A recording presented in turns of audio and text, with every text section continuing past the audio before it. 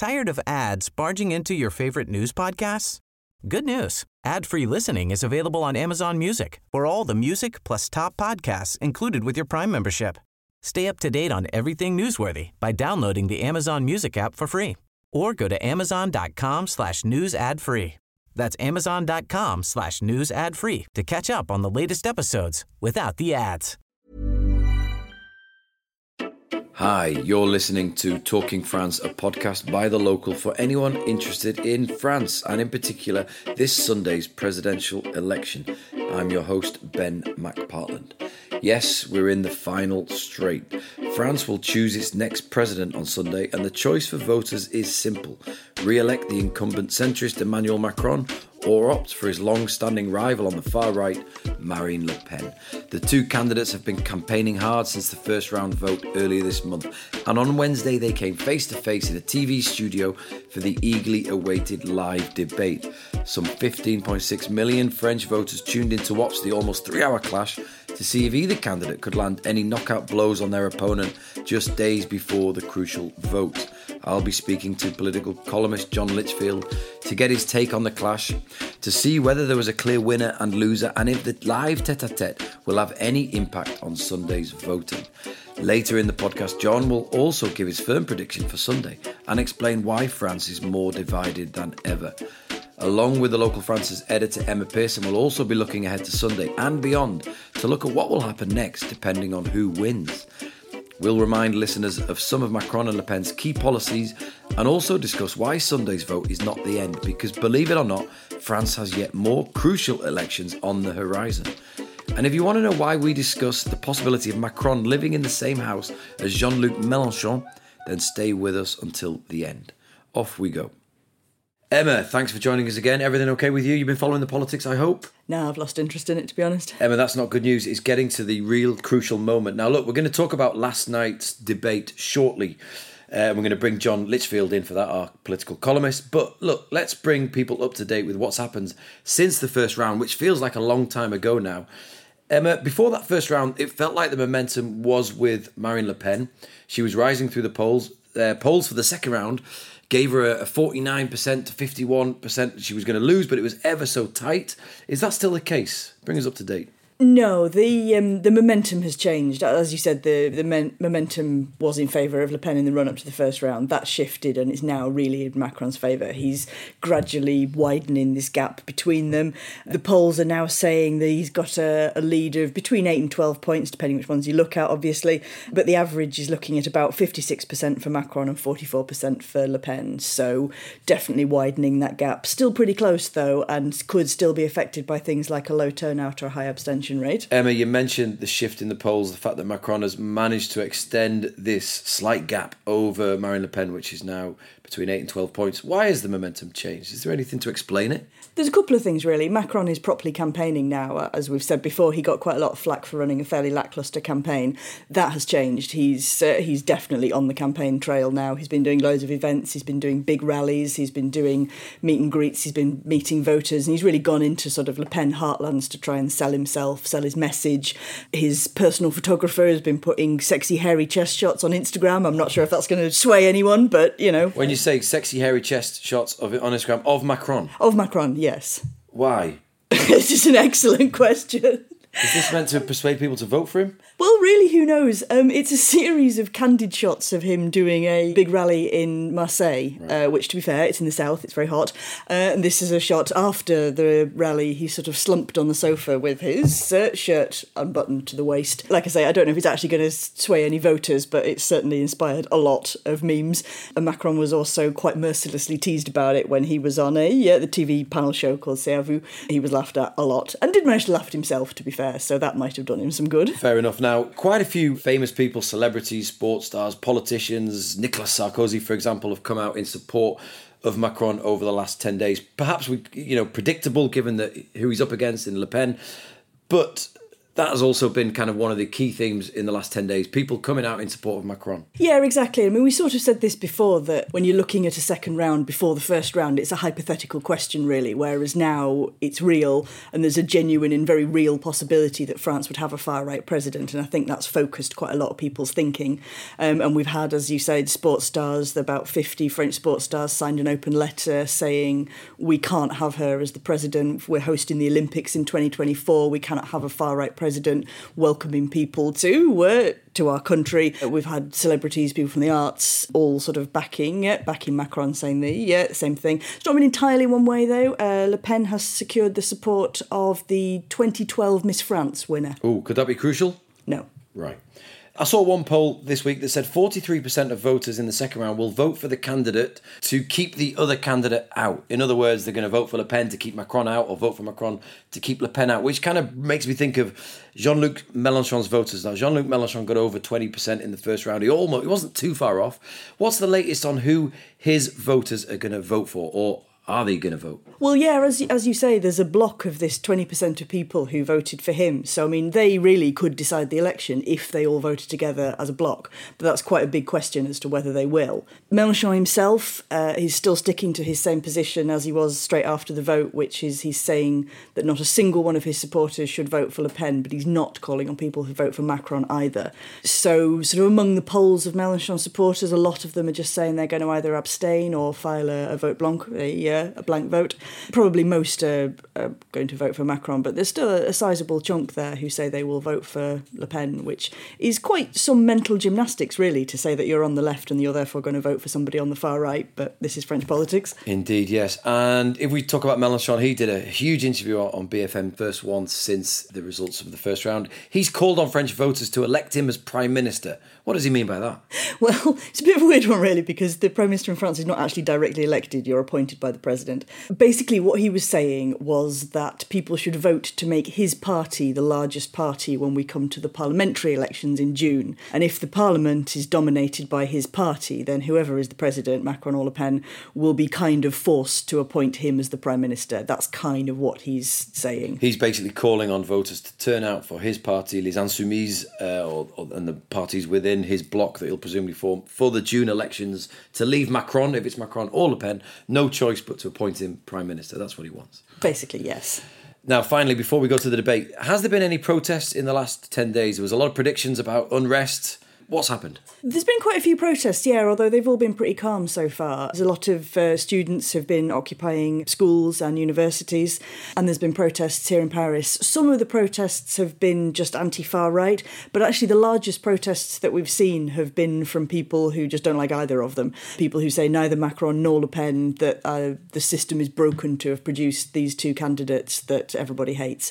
So this probably won't affect the actual second round too much, because those people will probably abstain anyway, but it is going to make life quite hard for whoever wins, really, because you've got this big block of people who just hate both of them, so that's going to be tricky in the 5 years to come. Indeed. Thank you, Emma.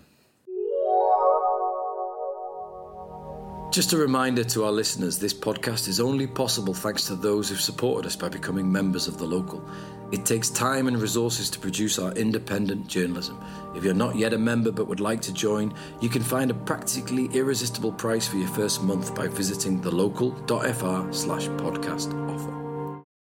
The key event, or at least the most eagerly awaited in the 2 weeks between the first and second round voting, is of course the live debate between the two presidential candidates. This took place on Wednesday evening in a studio to the north of Paris, where Le Pen and Macron sat opposite each other on separate tables, and every detail, including the room temperature, had to be agreed in advance. Some 15.6 million viewers tuned in to see whether Marine Le Pen could improve on her disastrous performance in the 2017 debate and land any knockout punches on Macron, or whether the president would be able to keep his rival in the corner and hammer home his advantage in the polls.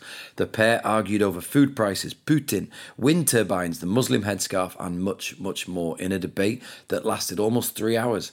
I spoke to John Litchfield to get his verdict on the battle. John, was there any clear winner or loser? Well, funnily enough, when I was watching it, I thought it was fairly even, and she certainly did much, much better than she did 5 years ago. I think Macron made obviously a strategic decision to go for her and to be aggressive to the point of being annoying at times. Even I, a sort of anti-Macron person particularly, was annoyed by some of his interruptions, which seemed to me excessive. But I think he achieved his aim, which is to knock her off balance and make it impossible for the whole thing to be a sort of prosecution of him, and it turned into a prosecution of her. And so the instant opinion poll by Lab this morning is suggesting that viewers thought he won by 59 to 39, which seems to me a rather bigger margin than I would have given it. I would have said he'd edged it on points, but there was certainly no knockout blow. And in a sense, he didn't need a knockout blow. She was the one who needed a knockout blow. She needed something to turn this around because the overall polls are now showing a 12 or 13-point lead for him. And she certainly didn't do that last night. So I think, it's difficult to see how the election goes anywhere but to a Macron victory on Sunday. Yeah, just quickly a word about Le Pen. She still seems to struggle with some of the kind of technical aspects of economic policies. And like you say, she is behind in the polls. And we expected her to be more aggressive, really attacking Macron's record, especially on cost of living, which is kind of her home territory. But she really did kind of underwhelm in a way. On that point, she absolutely did. I agree. That was the first subject that came up. And she was unable really to explain her policy. He picked it apart very well. I mean, she wants to reduce VAT to 5% or 5.5%, I think, on fuel, on 0% on some basic foods. And he pointed out that would most likely just mean that the prices would stay the same and the profits would go into the pockets of shops and petrol companies. That was half as effective way of doing things as his policy of giving shields on inflation, like the 4% limit on electricity prices, and sending a check to poorer taxpayers. And she said, well, it's the taxpayers are paying for their own checks. And he said, yeah, well, who's paying for your VAT reductions? That has to come from somewhere else. And she floundered on those things. And frankly, she flounders on those things because her policies are incoherent on those things. And the same on the EU, where he picked her apart as well. So she did much better on some other things, though. I thought education, on security, obviously, is a big issue for her. On healthcare, I think she did better. She was, I suppose it's an expectations thing. She was so bad last time that she couldn't even begin to explain or even remember her own policies. That this time she was much more calm and she was better briefed, and therefore she came over better. And I think Macron did take a risk in going for her in that way, because I think in debate, people do get annoyed if one of the competitors constantly interrupts the other. And he did so all the time, to the point of being actually rude, I thought, at times, even though, some of the things he said were quite true. And of course, his big zinger early on was to get her on the Moscow connection and say that she was essentially under the control of Moscow because she had this big loan from 2015 still outstanding. And that, when she was talking to Putin, she was talking to her banker, which was a line, obviously, that's been developed by Macron and his people to stick in early on, and did so. And I think one of the things that threw her off balance pretty early. Yes. John, a word about Macron. Apparently there was reports before the debate that he lost his rag with his advisors who kept telling him not to come across as arrogant. Yet, on Twitter last night, Marine Le Pen's team have been accusing him of arrogance. Some of his kind of physical poses kind of gave that impression of being condescending. Was that your take too? He's never really going to lose this tag of arrogance, is he? Well, he's been trying to, and then last night he didn't. He is a bit sort of in and out on that, because he's been saying he wants to be the kind of gentler Macron, and then, he makes statements like he did about sort of wanting to piss off, if I can say that, people who wouldn't get vaccinated. And last night, I think he obviously assumed people are going to call me arrogant anyway, so I'm going to go for her, and I'm going to take this approach. I think overall it worked for him, but I think people who hate Macron will hate him even more. People who like Macron would be delighted. I'm not sure he'll have changed many votes in his direction, but he didn't need to. Yes, and that brings us to just my last question on last night's debate, John. Will it matter in terms of Sunday's voting? Will it have an impact? It's already been drifting in his direction, so it's kind of going to be difficult, I think, because it's now up to 12 or 13-point gap in the daily tracking polls, and I hope today's daily tracking polls probably won't reflect last night's debate, so we'll need to wait till tomorrow probably to know, and then there won't be any more before Sunday anyway. I think, yes, it will probably help that drift, and he will probably end up winning by not 60-40, but somewhere just short of that, 59-58 maybe. I've been thinking it would be 55-56% for him. I think it might be slightly higher.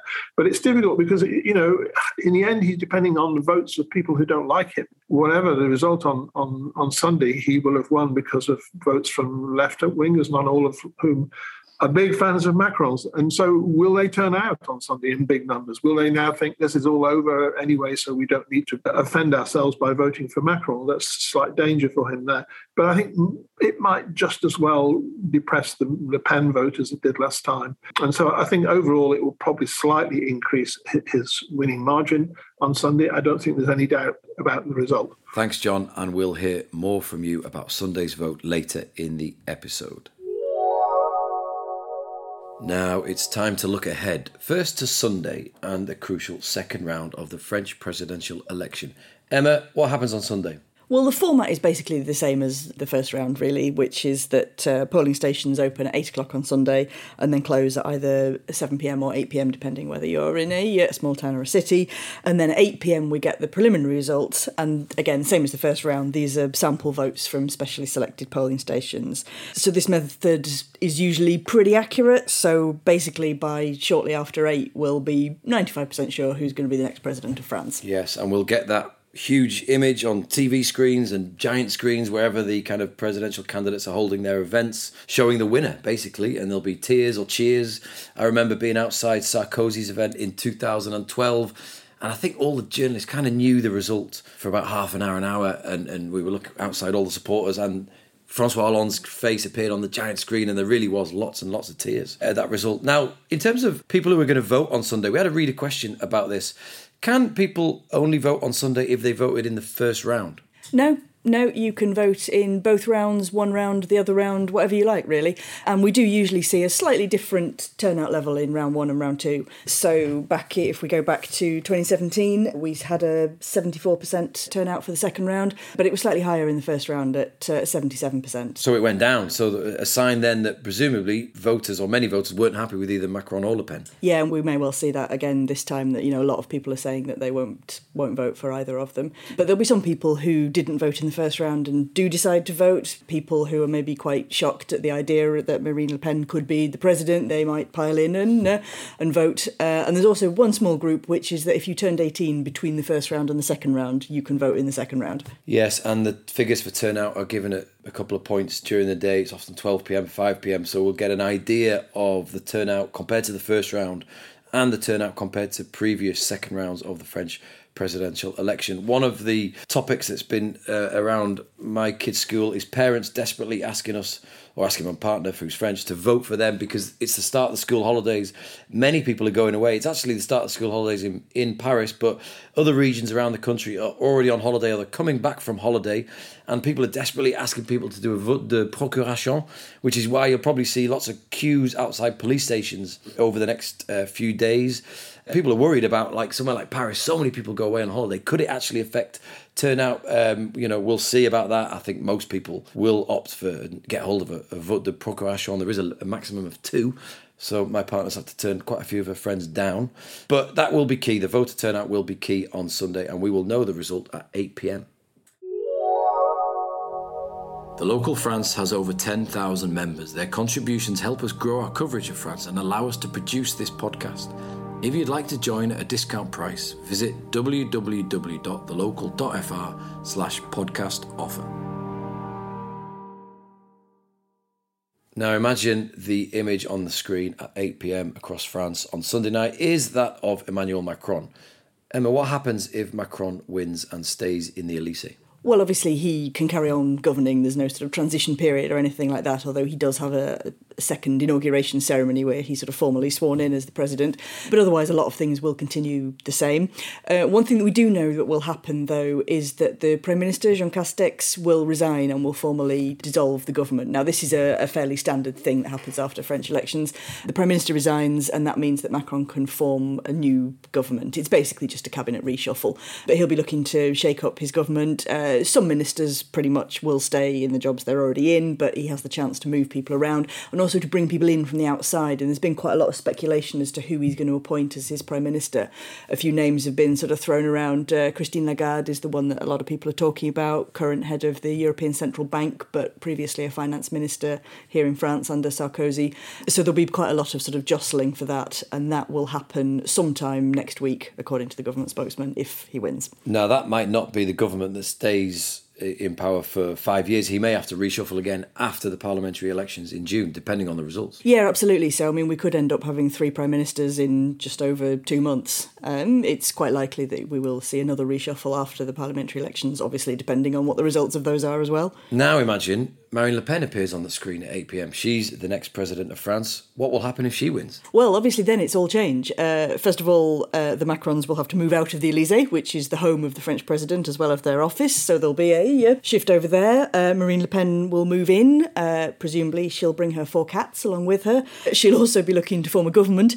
And that's the thing that might be quite tricky for her, that she doesn't really have that many people in her party who have a lot of relevant experience to appoint as ministers. There are quite a lot of high-profile politicians who wouldn't agree to be a minister in her government. Any names been put forward?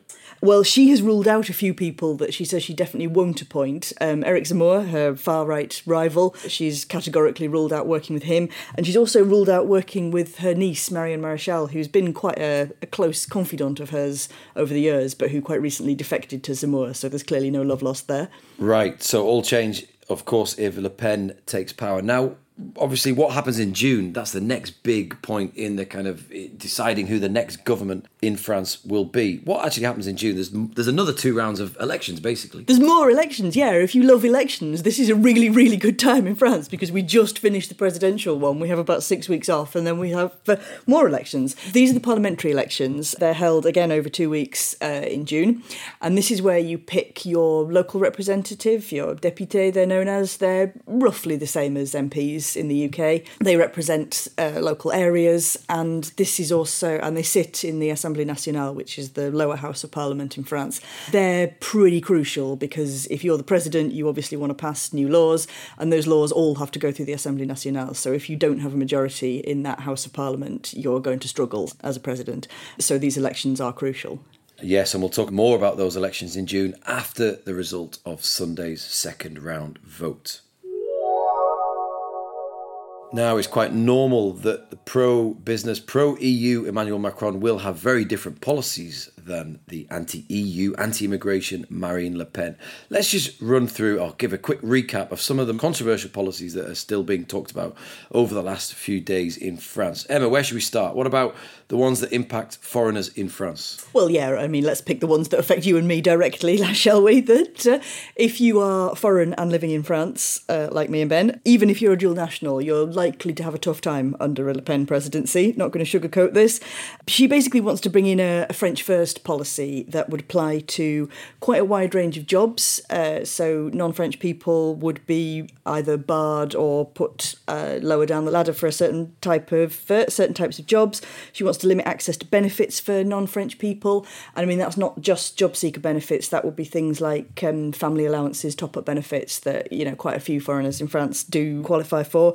And also limit access to healthcare. Her manifesto says that non-French people will need to prove that they have private health insurance so they won't be a burden on the state. Obviously, this is already the case if you move to France under certain types of visa, like if you're retiring to France. But what's really not very clear in her manifesto at all is how long you'll have to pay for this private policy and when you'll be able to register within the French state system, if at all. OK, now she's presumably not going to try and get this through Parliament, given that most people think, analysts say she won't get a majority. How will she get this huge kind of change, France priority for French people through? Well, it's a very good question because it kind of breaches a lot of EU laws, because she's not saying that it would be just for non-Europeans, it would be for everybody who isn't French. And it also covers even dual nationals, so people who've been here for like 20 years and taken French citizenship would still be discriminated against under this. So it goes against various EU laws. It also pretty much goes against the French constitution to discriminate against a specific group like this. And she knows this. And what she said she will do is she will put it directly as a referendum to the French people, which is a way of bypassing the Constitutional Council in France, which is pretty likely to say that this is unconstitutional. Yeah, we've got an article about this on our website, thelocal.fr, and there was lots of reaction to it on Twitter in the recent days. People saying, wow, this is scary stuff. You know, it's kind of sinking in what a Le Pen presidency could mean for all foreigners in France. Now, what about Macron? Well, he's definitely less hostile to foreigners in France, but that doesn't actually mean there's nothing to worry about in his manifesto. He wants to make long-term residency cards conditional on passing a French exam, although there's no detail as to what level of French is required, as we've kind of talked about before.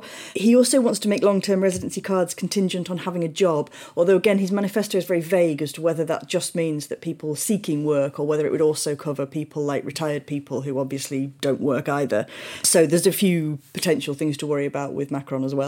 Now, another issue that has been in the headlines pretty much constantly over the last 10 days that Le Pen has really come under scrutiny for is her plan to ban Muslim headscarves in public areas. Emma, what's the latest on that? Is she still planning to go ahead with this? Well, she seems to be backtracking on this a bit. We've sort of seen since the first round that her policies have been put under a lot more scrutiny, and as she's being really grilled on these, she's started to flounder a little bit.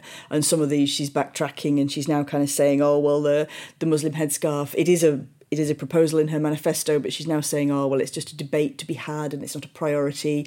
But again, I mean, this kind of thing would almost certainly fall foul of the Constitutional Council. So again, if she wants to get that through, she'd probably have to do it as a referendum in order to sort of bypass this type of scrutiny of sort of discriminating directly against one group. Because it's only Muslim headscarves. There's no other religious symbols under her proposal. Exactly. I mean, it is already the case that the Muslim headscarf is banned in certain areas like public buildings, but this comes under the French laïcité rules, and that covers all religious symbols, although it's definitely fair to say that it disproportionately affects Muslim women. But the actual law is about all religious symbols, whereas her law sort of does away with any kind of pretense about this and just says, yeah, I'm just targeting Muslim women. Now, briefly, Macron on French Muslims, is he at the other end of the scale? I wouldn't say he's at the other end of the scale, no. I mean, he's certainly less extreme than Le Pen, but there are plenty of French Muslims who are not happy with his record in government and are not particularly looking forward to another 5 years with Macron at the helm. We heard in a previous episode from the French legal academic, Sarah Alouane, and she told us that many Muslims in France are really deeply worried about the entire discourse around Islam. Most of the sort of examples she gave us were things that Macron's ministers had said rather than Macron himself, but obviously he's the boss, so ultimately he's responsible for this, and it's issues like the anti-separatism bill, the weaponisation of the discourse around laïcité, and certain sort of comments that have been made by his ministers that seem quite hostile. The number one issue for voters in the run-up to this election has been cost of living, economy, and pensions have been top of the agenda. Now, Macron has kind of had the standout policy on pensions. He wants to raise the retirement age to 65. Now, he's been kind of floundering on this as well, hasn't he, since he announced it? Yeah, he seemed surprised as to how incredibly unpopular it was. And I honestly don't know why, because he had the largest transport strikes in France when 1968 were about his last pension reform. So I honestly don't know why he thought that people would love this. But again, as you say, he's been kind of backtracking a little bit on maybe saying that it would be staggered, it would be something they could put to the vote. But he is kind of sticking to his guns that eventually France is going to have to raise its pension age, that the current system is just not sustainable. And Marine Le Pen's economic policies have also come under great scrutiny. People have been saying it's going to be a disaster for France. Macron has really been targeting them. What are they? Let's remind listeners. Well, they are in large part really, I think, why she's done as well as she's done, that she was very canny early on in that she saw how big of a problem cost of living was for so many people. And she's really made that the focus of her campaign, far more so than immigration or Muslims, which were previously her sort of main areas. She wants to cut taxes for all under 30s. Yeah, I mean, the actual policies that she's put forward sound great for a lot of people. Cutting taxes for under 30s, more financial support for a whole bunch of groups, scrapping inheritance tax, cutting VAT on petrol, gas, electricity. Where she runs into difficulty is when people ask how she's going to pay for all this, and she's a bit more vague on that. I mean, that would mean the young, multimillionaire footballer Kylian Mbappe wouldn't pay any tax. Is that right? It does sound like that's what she's saying, yes. What about Le Pen's plan to ease the cost of living crisis? She's looking at cutting VAT on a lot of things, on petrol and on gas and on electricity. And she says that along with the tax cuts, because there's quite a lot of tax cuts, I've not gone into all of them, but there's a lot. And she says that is what will ease the cost of living. But I think also she's just been quite clever in the way she's been campaigning, that she seems very sympathetic. She's been going to small towns and spending a lot of time listening to people's worries and this kind of thing. Whereas Macron, as he does, has, put forward loads of brilliant economic arguments, but he just doesn't seem like a very sympathetic figure to people. And even though, as you said, actually his government has done a lot in order to help this, he's still tarred with this brush of being the president of the rich who doesn't understand about people struggling to pay their bills. Yes, there you have it. There's some of the main policy differences between Macron and Marine Le Pen. There are, of course, many more, but they are the ones that have been talked about in France over the last 10 days or so. Now it's time to return to Normandy and put our political columnist John Litchfield on the spot. John, we talked a couple of weeks ago after the first round about the possibility of an accident happening. In other words, Le Pen winning. The polls at the time suggested the second round was going to be much tighter than in 2017. The polls at the moment, like you've said, shows a healthy Macron lead, if not quite as big as 5 years ago. You're of the view now that there won't be a shock on Sunday. We're not going to see Marine Le Pen as France's next president. Yes. I think so. I never actually thought she could win, but I had a wobble like other people did when the polls got as close as they did. It was partly a momentum thing. She built up momentum in the first round score, partly because she was taking votes away from Zemmour. And, I think it was always likely that the second round would actually start to examine her programme for the first time and examine who she is for the first time. And is she really capable of being president? None of those things were actually questioned as much in the first round. Yes. Which is why I think Macron took that decision last night to go for that and make it a sort of prosecution of her rather than just a prosecution of him.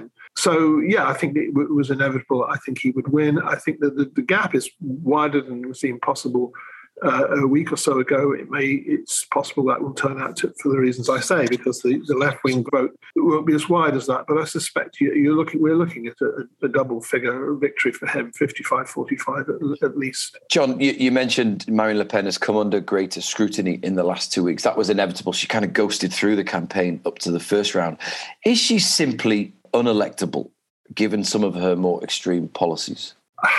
Yes, possibly. My fear is that she may be unelectable, but someone with similar or worse policies in some ways, not Zemmour, but possibly Marion Maréchal, who's joined up with Zemmour and is her niece, is possibly electable because she's a more plausible sort of person, a younger person, that attracts sort of more moderate right-wingers or allegedly more moderate right-wingers. Yeah, I think Le Pen has got herself in a sort of situation where, yes, she appeals to part of the right because of her nationalist views, but she puts off part of the right because of her socialistic economic policies. So she perhaps has gone as far as she can. People said that last time. She has said that if she loses this time, she will not remain in politics. She'll go away and breed cats. Who knows if that's true or not? Essentially, she runs a family business, it's a lot of money involved in being really running the Rassemblement National for her one way or another. And so she'll have to take a decision on whether to abandon that family business, which has always been run by a Le Pen. Can it continue without a Le Pen at the head? There's no other Le Pen, obviously, to succeed her now that Marion Maréchal has moved over to the dark side, as she would say it. So it's going to be interesting. It's going to be part of a complete rebuilding of French political structures, which has been going on for several years already, and it will continue over the next 5 years. And I think, as I've said, before on these podcasts, or certainly in columns, that the next election will be a scarier one than this one even. John, finally, we've got this repeat of 2017 with these two distinct blocks of centrist against far right for Le Pen. We also have the Mélenchon bloc on the far left. People are talking about France being more divided than ever. Is that how you see it? And how can France reconcile these divisions over the next 5-10 years? Is it possible? Yeah, I think it is more divided in a way. I mean, it's always been very divided. I mean, France was the country that invented the whole idea of left and right, as you know it, back in the revolution, after the revolution, according to where the deputies sat in the National Assembly. And so that's been sort of also very, very central to the way French are seeing things. And it used to be that there was enormously scattered political landscape with people on the further left, the middle left, the soft left, and the same on the right.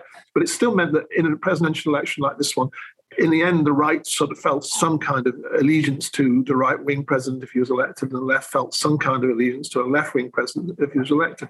You now have a system where the country is split into almost exactly three equal tribes or parts. The voting in the first round was 32% more or less for the left, 32% more or less for Macron and what remains of the pro-European moderate centre-right, and 32% for the far right. And so you have this system where if that remains, and that may be a permanent change or a long time change, that no one can hope to actually get a majority from their own camp, as it were. They always have to have one other camp come and support them, as Macron needs with the left on Sunday. And so there'll always be a sense that the president is elected by default or by people that didn't really want him as president. Slightly the case always before, but more so now. And I think that is a dangerous situation going forward. Thanks, John. And we'll hear more from you following Sunday's vote. Don't forget, if you'd like to be able to read John's weekly analysis on France and all our articles, you can join now at a discount price by visiting www.thelocal.fr/podcast offer. Now, as regular listeners to this podcast will know, we never want to miss an opportunity to help you learn some French vocab, some French phrases that we've heard a lot in the news recently. Emma, fire away.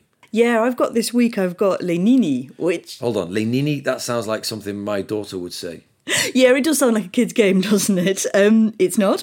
It's the significant part of the electorate that we've talked about before who say ni Macron ni Le Pen, neither Macron nor Le Pen. They're sort of informally known as les nini, which kind of means the neither nors. This sort of phrase, ni Macron ni Le Pen, is kind of being used a lot. I've brought a couple of banners along that I've seen on demonstrations, which I think kind of sum up the mood in the electorate. We've got ni Macron ni Le Pen, mais surtout pas Le Pen. Neither Macron nor Le Pen, but definitely not Le Pen. And another one that I saw was Macron est nul, mais Le Pen est pire. Macron is terrible, but Le Pen is worse. It's the, enthusiastic French voters there. OK, I pulled out one. Troisième tour. This is one that Jean-Luc Mélenchon has been talking about this week. There isn't, of course, a troisième tour. There is a premier tour and a deuxième tour of the French presidential election. He's obviously referring to the parliamentary elections, which he calls the troisième tour. He wants voters to see it like that, this deuxième tour on Sunday is not the end of the voting. He wants people to turn out en masse for the troisième tour in June and, as we've said earlier, elect him or, make it impossible for Macron or Le Pen not to appoint him as Prime Minister. Any more, Emma? Yes. Well, I've brought along one that's been a big feature of this election, but clearly we're going to carry on hearing it for a long time to come, and it's pouvoir d'achat. It literally means purchasing power, but I think in English we tend to say cost of living more, and it's the ongoing cost of living crisis for whether people can pay their bills or not. Yes, we hear that one very often in France. Now, finally, I've gone for cohabitation, which I really like because it does suggest living together, but it's also what happens when the president from one party is forced to share power with a government and prime minister from another or from a different political persuasion. In France, this happened before under President Jacques Chirac with the Socialist Party Prime Minister Lionel Jospin. There's increasing talk of Emmanuel Macron having to do it if he wins, perhaps with Jean-Luc Mélenchon. Now, the idea is fantastic that Jean-Luc Mélenchon would live together with Emmanuel Macron, but that's not what it means. No, colocation in French is what it means to have a housemate. But yes, I agree, it would be brilliant if Mélenchon was forced to move into the Élysée and if they screened this as some kind of reality TV show, because I strongly suspect that Mélenchon would be a terrible housemate. He'd just leave his socks everywhere, wouldn't he? Oh yeah, and he wouldn't tidy up, he wouldn't do the washing up, and I think Macron is probably quite precise about his living space. Indeed, I agree. Thanks, Emma. And that brings us to the end of this penultimate episode of Talking France. Thanks to you all for listening. We'll be back on Monday with our final French election podcast when we'll discuss the winner, the loser, and of course what it all means for you and for France. Finally, just a request, we'd love to hear your feedback on this podcast, positive or negative, although please be gentle. If you have any thoughts or suggestions, please email them to news@thelocal.fr. They'd be much appreciated. Until next time.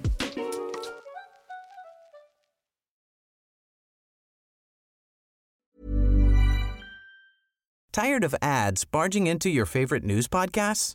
Good news. Ad-free listening is available on Amazon Music for all the music plus top podcasts included with your Prime membership. Stay up to date on everything newsworthy by downloading the Amazon Music app for free or go to amazon.com/news ad free. That's amazon.com/news ad free to catch up on the latest episodes without the ads.